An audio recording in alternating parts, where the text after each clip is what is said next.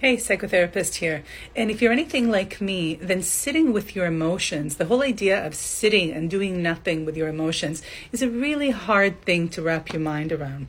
And so what I suggest is that rather than sitting with your emotions, you interact with them. So let's say that all of a sudden you're noticing this feeling of jealousy, that it's rising up inside your body and is very, very uncomfortable. Rather than just sitting with that and, just like, okay, I'm just going to sit with that. I'm just going to sit with that. I don't know what to do with that. You're going to get curious about it. You're going to notice where you feel it in your body. What location, where does it live inside your body? You're going to ask yourself certain questions. If it had a color, what would that color be?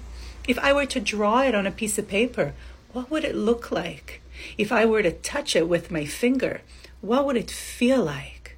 You can ask it, hey, jealousy, what is it that you do for me? Where did you come from and why now? How old do I feel in my body right now? And what does that younger version of me need? Shortcast Club